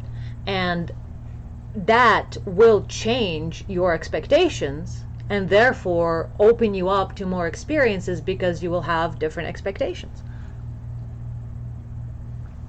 And yes, going after things you love is beneficial, not just because you're going to get them, but because you get to have that experience. And this is something that Herc said in Twitch chat with some bits here. Going after the things you love is so beneficial. Thumb up, angel face, and a heart. and not only because you are more you will get what you look for. You will find it. And so if you look for positive things, you will find them. But also, even if you don't, let's say all of it's bullshit, none of it works, we're just full of shit. Well, what would you rather have? A life in which you're constantly thinking about how everything sucks, or a life in which you're seeing everything with rosy glasses? I mean... Yeah, see, the point is it's going after something joyful. Even if a cat doesn't catch, right. It doesn't catch the mouse, it might have been led towards a bird. And it got a workout. And that's the thing, yeah. And it had a joyful experience. It was playful and fun. And that's the thing, is they enjoyed what they were doing. And that's what your life is about. It's not about getting to some specific ends. It is about having joy throughout the entire process. And that's what happiness is. The right. Happiness you may is the think way. that specific ends are the way to get you to find your joy, but the truth of the matter is the whole thing needs to be joyful. And so once again, it's about managing your mindset, and this is one of the ways to manage your mindset is through that focus. And so yeah, you know, one of the other things that kind of messes things up is when you are so focused on a particular ends instead of going towards a general target and accepting hitting a nearby target. You instead are like, you know, what if you shoot for the stars and then hit the moon? Are you going to be upset about hitting the moon? And a lot of people are. They're not going to be happy. They're not going to be satisfied because, oh, I was shooting for the stars. I didn't get the stars. Oh, who cares? I got the moon. Fuck the moon. You know, it's like, dude, fuck. You know, no. Appreciate life. You got to appreciate that you ended up getting there. And so, and even if it's, that's the whole appreciate thing any positive because it's sure as fuck not a negative, right? And it's not even a net zero. It's a positive. It's still a positive, and yeah. So we can get lost in this focusing so much on a particular goal when instead, if you can have more vagueness to your goals, is like, oh, I'd like a lot of these different things, and I'm just gonna really like any of them that happen. And I'm gonna focus on trying to make, you know, all of them happen with, you know, some of these being other ones that I like the most. I'm gonna try really hard to make those happen, and I'm gonna focus on them. But then just being able to be cool with all of the nearby accomplishments that will happen as well, and that's kind of the whole joy in the process. The cat, like I said, well, it may not catch the mouse, but hey, it might be led to another mouse, or it might, one way or another, there's a positivity to that going after, and truthfully, it usually leads generally in a direction that you want to go anyway, because when you're putting effort into things and you're really active in your life, the positive things do end up coming of it. Yes, and we're talking about all of these things are building habits. Doing it once will not really yield the results that you're looking for. Everything we've talked about is habit. It's predicated on the idea of you have to make this your habit. This is the daily practice that you have to do. And there's the more. Approach thing. You have to practice interacting with people regularly. You've got to put yourself in situations that will, make it where you can get numb to your fears and build up your positive experiences, so you'll remember more positive experiences instead of remembering a bunch of negative experiences. And so that's the habit that changes your memory of the way that things work, so that you'll have a different outlook on what is likely, and your perspective on the world will then become a feedback loop. You'll expect better of the world, and so you'll see better of the world, and better things will happen in the world. And so that's kind of the point, is to create these habits that create feedback loops where things continue to get better and better, because we're constantly creating negative feedback loops. That happens all the time. So what you're wanting to do is construct positive feedback loops. And yes, and if you're not daily maintaining something, it will degrade. That's just, I guess, entropy. I don't know. There is an element of putting in daily upkeep that will help you maintain your state longer. And a lot of things that we're going to continue talking about, they are once again based on daily experiences. And don't see it as one of the things that is also an important tool is not to think of it as a grind. Oh, I've got to keep up with these habits. I've got to do these things. Instead, see them as, well, think about like when you're getting in the car to go on vacation, and you're driving out to the beach or whatever. That drive to the beach like when you're doing it, you're full of joy because you're doing it. And that's the thing that you need to see, is whenever you are taking these actions that are habitual, and that you need to see it as that you're doing it, you're accomplishing your goal in the act. It's not some tedium. It is the act of doing it. The thing at the end and the thing at the beginning are one thing. And you need to the be way able to your goal is part of the goal. Are the steps. Yeah. Exactly. And I think a lot of times people who can see the steps to a goal as as part and parcel in the same thing as the accomplishment of the goal, and feel as positive about it, are the ones that accomplish more, and the ones who end up getting that reward of accomplishment, and they get it all throughout it, because they're seeing it as like, I'm doing it, I'm getting in the car and I'm driving to the beach, this is great, I'm so happy. And and so the people who are actually in the car, they don't have to arrive at the beach to start experiencing the happiness. They know they are in the process of doing it. You're in Well the said. process of accomplishing your goal. Yeah, and one thing that I would recommend as a way to deal with approach anxiety, but also mitigate your potential fallout from dealing with untrustworthy people and people who mean you harm because of your gender or color or whatever, is to volunteer at a soup kitchen, actually. Or somewhere else, anywhere, volunteer, because that will give you access to interacting with people, and that'll help you deal with any of those things that may hold you back, any kind of fearful experiences, because you will just get accustomed to meeting people. And a lot of times volunteer organizations, they don't want your money as much as they want your time. They need hands, they need people who can do the thing, who can do the outreach, and do something philanthropic. Yes. that can allow you to give yourself a pat on the back, because that's going to make you feel and engage with the community. like a valuable person, and it's going to be the truth. That's the thing, is you want to produce proof that you're a valuable person. Produce it for you. Nobody else has to recognize it. Nobody else has to even know about it. Just do it for you. Produce proof that you are valuable, so that no matter what is occurring around you with other people or things like that, you still know who you are and what you are. And that's one of the ways that you can really kind of get around caring about other people's consensus ideas, because consensus a lot of times is mob rule for truth. It's crap that we've for thousands of years we've thought that crazy bullshit. We've thought crazy bullshit, and that's what what millions of people thought. It was the consensus, a bunch of stupid, crazy bullshit. And so there's got to be a way for you to kind of get around that, and that is being able to value yourself. Do those things that will help you value yourself, and make sure to give yourself the pat on the back. Be sure that you tell yourself that you are valuable, recognize and yourself. recognize the accomplishments, and be really appreciative of your accomplishments and recognize them. And so that way you will do those things that are productive, those things which are valuable, those things which make a person valuable, because that's what you want. You want to be more valuable. So do those things. And then you don't care if other people, and truthfully, sometimes it's kind of nice to hide it.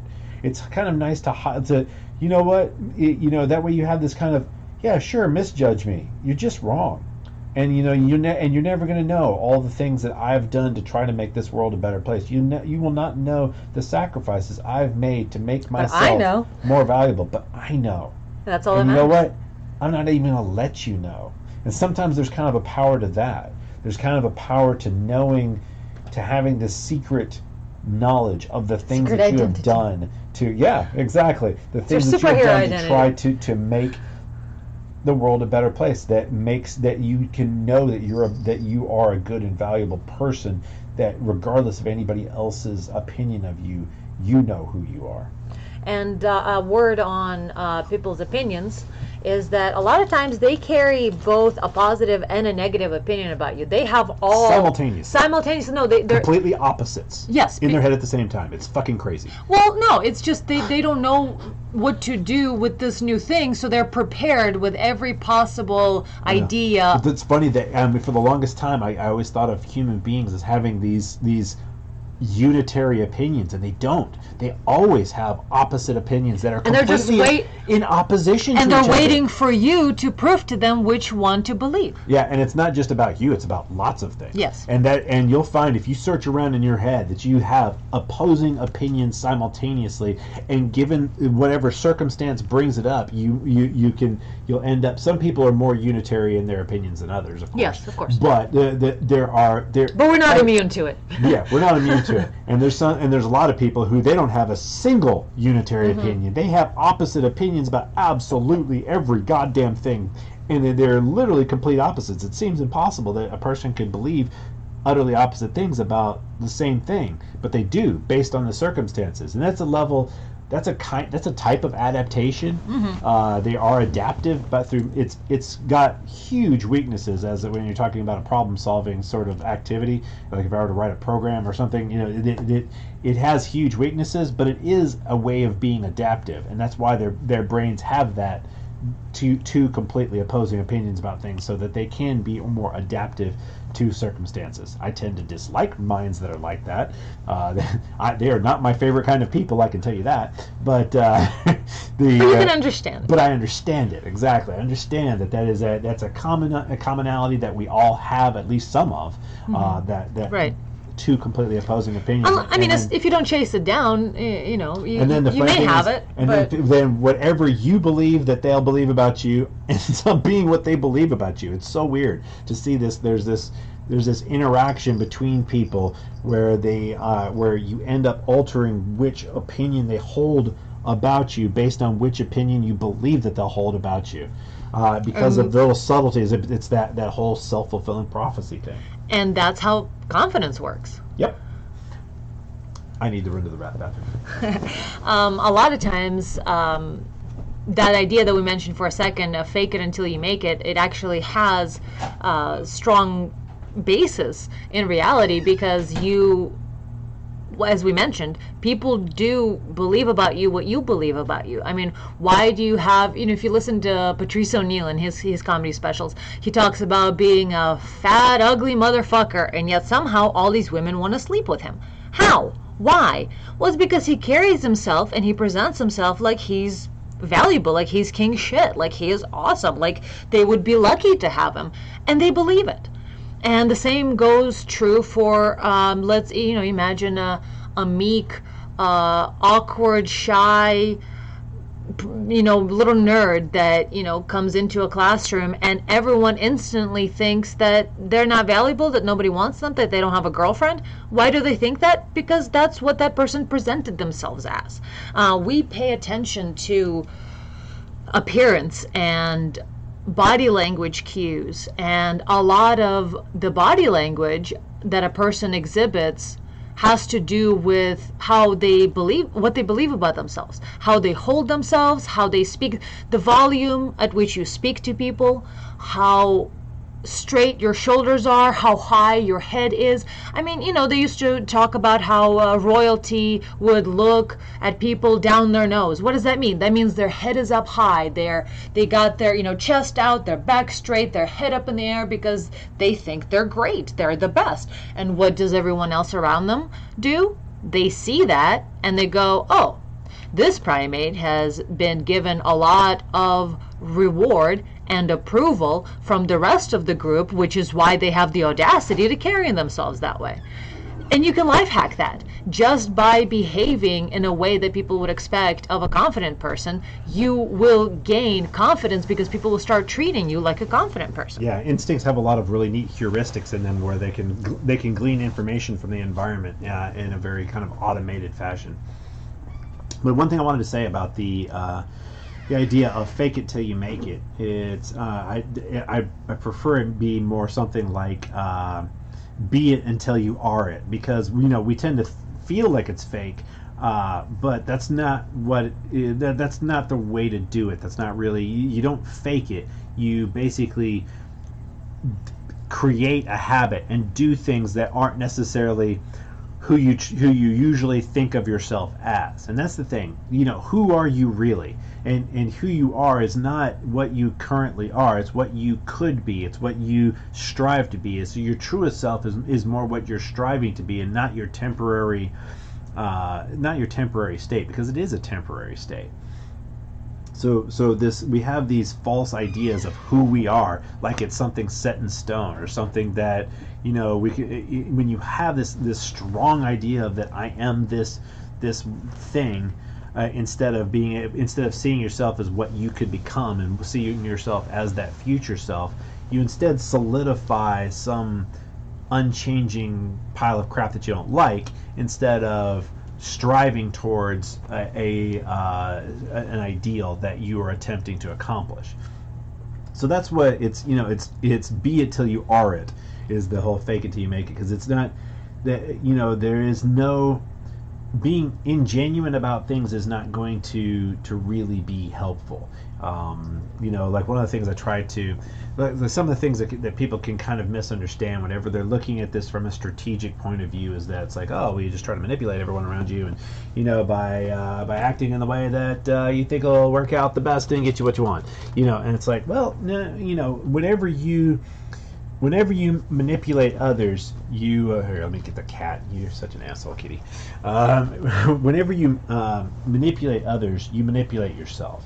You are manipulated. Whenever you are attempting to, unlock somebody's lock, well, you're forming yourself into a key that fits them. So basically, you're changing yourself. You're implicitly causing them to manipulate you. Uh-huh. And so there's this whole problem with being manipulative that people don't really recognize that it's just a form of conformity. It's very specific. Right, just because you feel well, I know I don't like it on the inside. Well, who gives a shit if you don't like it on the inside? Why are you doing it? And so it's like the whole you're still conforming. You're still conforming to things, to try to get what you want. And so having that sort of sinister, manipulative idea about things, people that tends to grant people some feeling of power, but it's kind of a false power. It's not just kind of, it really is completely false. But so I guess my point is it's important to understand that there is a way of understanding that what you are trying to do is not do something ingenuine, but instead create habits by living in a way that is what you want to be. Mm-hmm. and by living in that way, you create the habits that are part of that person that you are in the process of becoming. And what you want to be can change. It could change in a day, it could change in a year, doesn't matter. It's still what you want to be. That I believe that is where our true selves are. It is in what we find valuable and what we strive to be like, or what we wish to be like. And by creating habits of behaving in ways that we wish to be, you will become it. And speaking of values, and back to the conversation about reward that we're talking about earlier, I have some awesome stuff here about positive affirmations and value affirmations. That's yet another thing that sounds like just some pop psych silliness, but it's got a lot of awesome research behind it. And there's so just to kind of recap for a second, basically what we're talking about is, what is the nature of confidence? Where does confidence come from? And confidence comes from habits. It comes from a habitual, and not just that, but also from proof, from experience, from creating proof of things, and that goes back to that whole creating proof of your value, creating things that are proof to you, and not doing it for anybody else, but specifically for you. And that's what creates real confidence. Is just those experiences, basically. Mm-hmm. And so there's this speaking of confidence and all of that, there's a self-affirmation theory that posits that people are motivated to maintain a positive self-view, and that threats to perceived self-competence are met with resistance. So when threatened, self-affirmation can restore self-competence by allowing individuals to reflect on sources of self-worth, such as core values. So the idea here is that you'll go out there, you'll go out in the field, you'll meet people, and some of them will react weirdly and badly, and you will be threatened. And how do you deal with that? What can you do to help you overcome some of these things?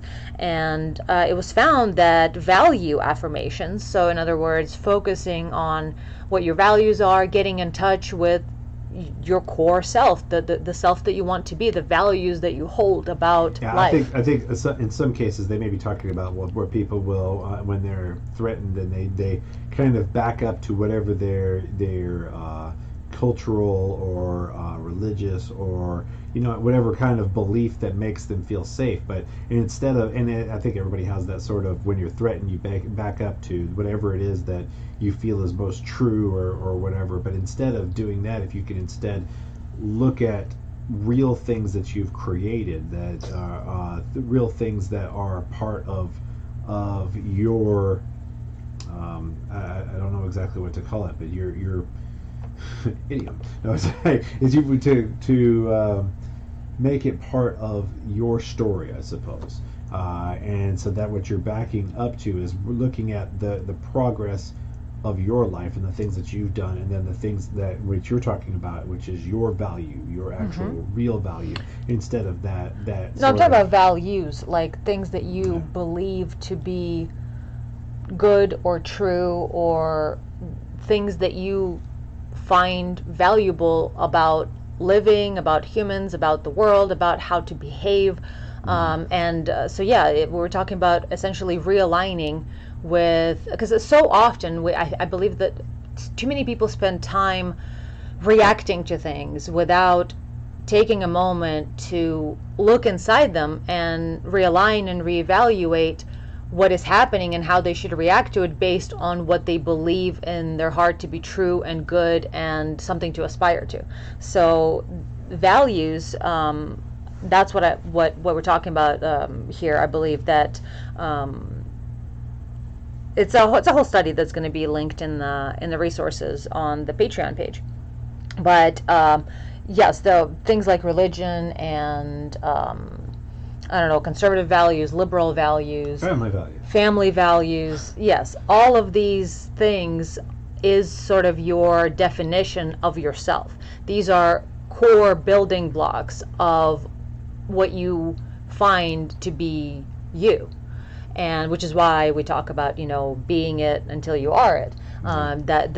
Those ideas of what is good in the world and what is good to have in a human, that is essentially what you are, what you truly believe is. And okay, so let's say you don't do things that you believe are good. That doesn't mean that you don't have the potential, because you do believe that they're good. You do believe that that is the ultimate way to be. So just because you're not doing it currently doesn't mean that still isn't really your truer self. That if you just and there's always value in attempt. Just because it's like nothing, he who shoots at nothing generally hits it. And so long as if you're not making attempts, then that's a problem. But when you are making attempts, those are valuable. Those are parts of the steps to get there. And so a lot of times people, just because they do not reach their goal or don't reach their goal in the time that they want, will tend to devalue the attempts as, well, I'm not doing it, so it doesn't matter. It's but that's not true.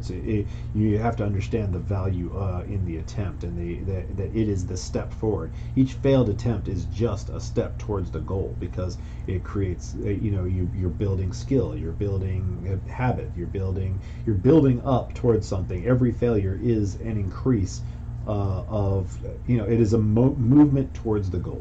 Mm-hmm. And self-affirmation in particular, it can be a variety of things that define who you are, define what you believe is good, and take a moment to reflect on that and to change that. You're not beholden to anyone to maintain one specific idea for the rest of your life. Just like the ideas you had when you were 5 years old, of course you outgrew those, so it's okay to keep outgrowing ideas. So there's a lot of information to how to maintain confidence in face of rejection or conflict or anything that is trying, or nervousness or any kind of anxiety, anything that you may fear that you will do badly in, or anything like that, like a test or or an interaction or what have you. If you have fear, a performance anxiety, you can reflect on value affirmations or self-affirmations, they're known, and there's a lot of research. Sometimes there's also, I think, keeping your eyes on the prize. So sometimes you can back up to your values of what you're doing and where you're going, and then once again looking forward to the steps that you're taking even in the moment that you're in it, if things are not going poorly or they're arduous or whatever, you keep your eyes on the prize, and and instead of seeing the momentary difficulty, you instead see that as part of the process of reaching the goal, just like being in the car on the way to the beach. Yes, and spending time being introspective is actually really, really important for confidence, because self-affirmations are quite powerful. Knowing who you are, what you stand for, what you find valuable, it can improve your confidence in life in a variety of ways, such as affirmations were found to boost grades in lasting ways, reduce sympathetic nervous system reaction to stressors, help lose weight and overweight people, improve intergroup and interpersonal relationships. One particular study, led by doctoral candidate Christopher Cascio and Associate Professor Emily Falk, and published in the journal Social Cognitive and Affective Neuroscience, used fMRI, or functional magnetic resonance imaging, to find that self-affirmation activates well-known reward centers in the brain. So the ventral striatum and ventromedial prefrontal cortex, and of course the prefrontal cortex also has to do with decision making and executive function, and it's sort of the part that separates us from primates, the thing that allows us to plan and to carry out those plans. So ventromedial prefrontal cortex and ventral striatum were activated, and these are the same reward centers that respond to pleasurable experiences, such as winning a prize or something. And self-affirmations were also found to strengthen nerve connections, rewiring your brain essentially in the way that you want it. So once again, it's a habit. It is a process of repeating, of having a feedback loop, of going in a loop over and over and over something, and that is how our brain works. It'll strengthen connections that you keep repeating. So the same is true for negative affirmations. So you can have positive affirmations, which in general saying things out loud that are positive only, and your brain will be like, oh, okay, we're on the positive train now. And that is also true for negative things. The more you think and repeat and go over and over negative things, the more those pathways will be strengthened. So you have complete, essentially, control over what your brain will tend to do if you put in enough training. The master of your mind. Mm-hmm. And also another really, really cool thing about self-affirmations is that they were found to enhance performance by having people be receptive to mistakes. So that's where the confidence comes in. By having value affirmations or self-affirmations, you can kind of get out of the moment that you're in and think of your larger self. Think of all the accomplishments that you've done. Think of the things that make you good and a valuable person. And that will help you not take it too hard so much when you make a mistake, or be so down on yourself, or in general. A lot of times when people understanding will avoid how much mistakes are an absolute necessity for everything is I think. But if you've had a lot of negative experiences and lack in self-confidence, every new mistake you make is just further proof that you're worthless. Yeah, and so you there's feel like it's proof that it's feel not. like it. No, of course not. But in your mindset, and that's what it ends up, because you believe that, it ends up making you even less receptive to mistakes. But the only way to improve and to actually get better is to clearly and openly look at the things that happened. And if they didn't go the right way, you can change that. It is, everybody makes mistakes. Everything is constantly a mistake. It is impossible to not make mistakes. And a mistake is such a painful word to some of us that, the funny thing is, I think that one of the, I'm just going to talk about something that it's actually kind of important to me, and that is I think that the development of strong AI will begin to really advance when they understand that creativity is a type of mistake. And that is whenever you are so I don't know how many people have seen the deep dreaming things with like the Google AI and all of that, where basically what happens is they it starts doing this pattern recognition where you see these eyes of birds and things like that keep like showing up over and over in this weird pattern. Well, what's happening is that it's pattern recognizing something, and you can cause, once a neural network's been trained, you can cause it to create a whole new picture that has never existed before. In other words, like if it's been trained on birds, that pattern recognition that you've seen, where you've seen the shitty version of it, where it's just going through all these recognitions that show pieces of animals and things like that. Well, those pieces of animals, if there is, that's the recognition and additive phase. If there's then another phase where it goes back and forth, where it prunes it and then adds back to it, and then prunes it and then adds back to it, what you end up having is the creation of a brand new picture. And so you can cause creativity in a machine, but the essence of that creativity is faulty pattern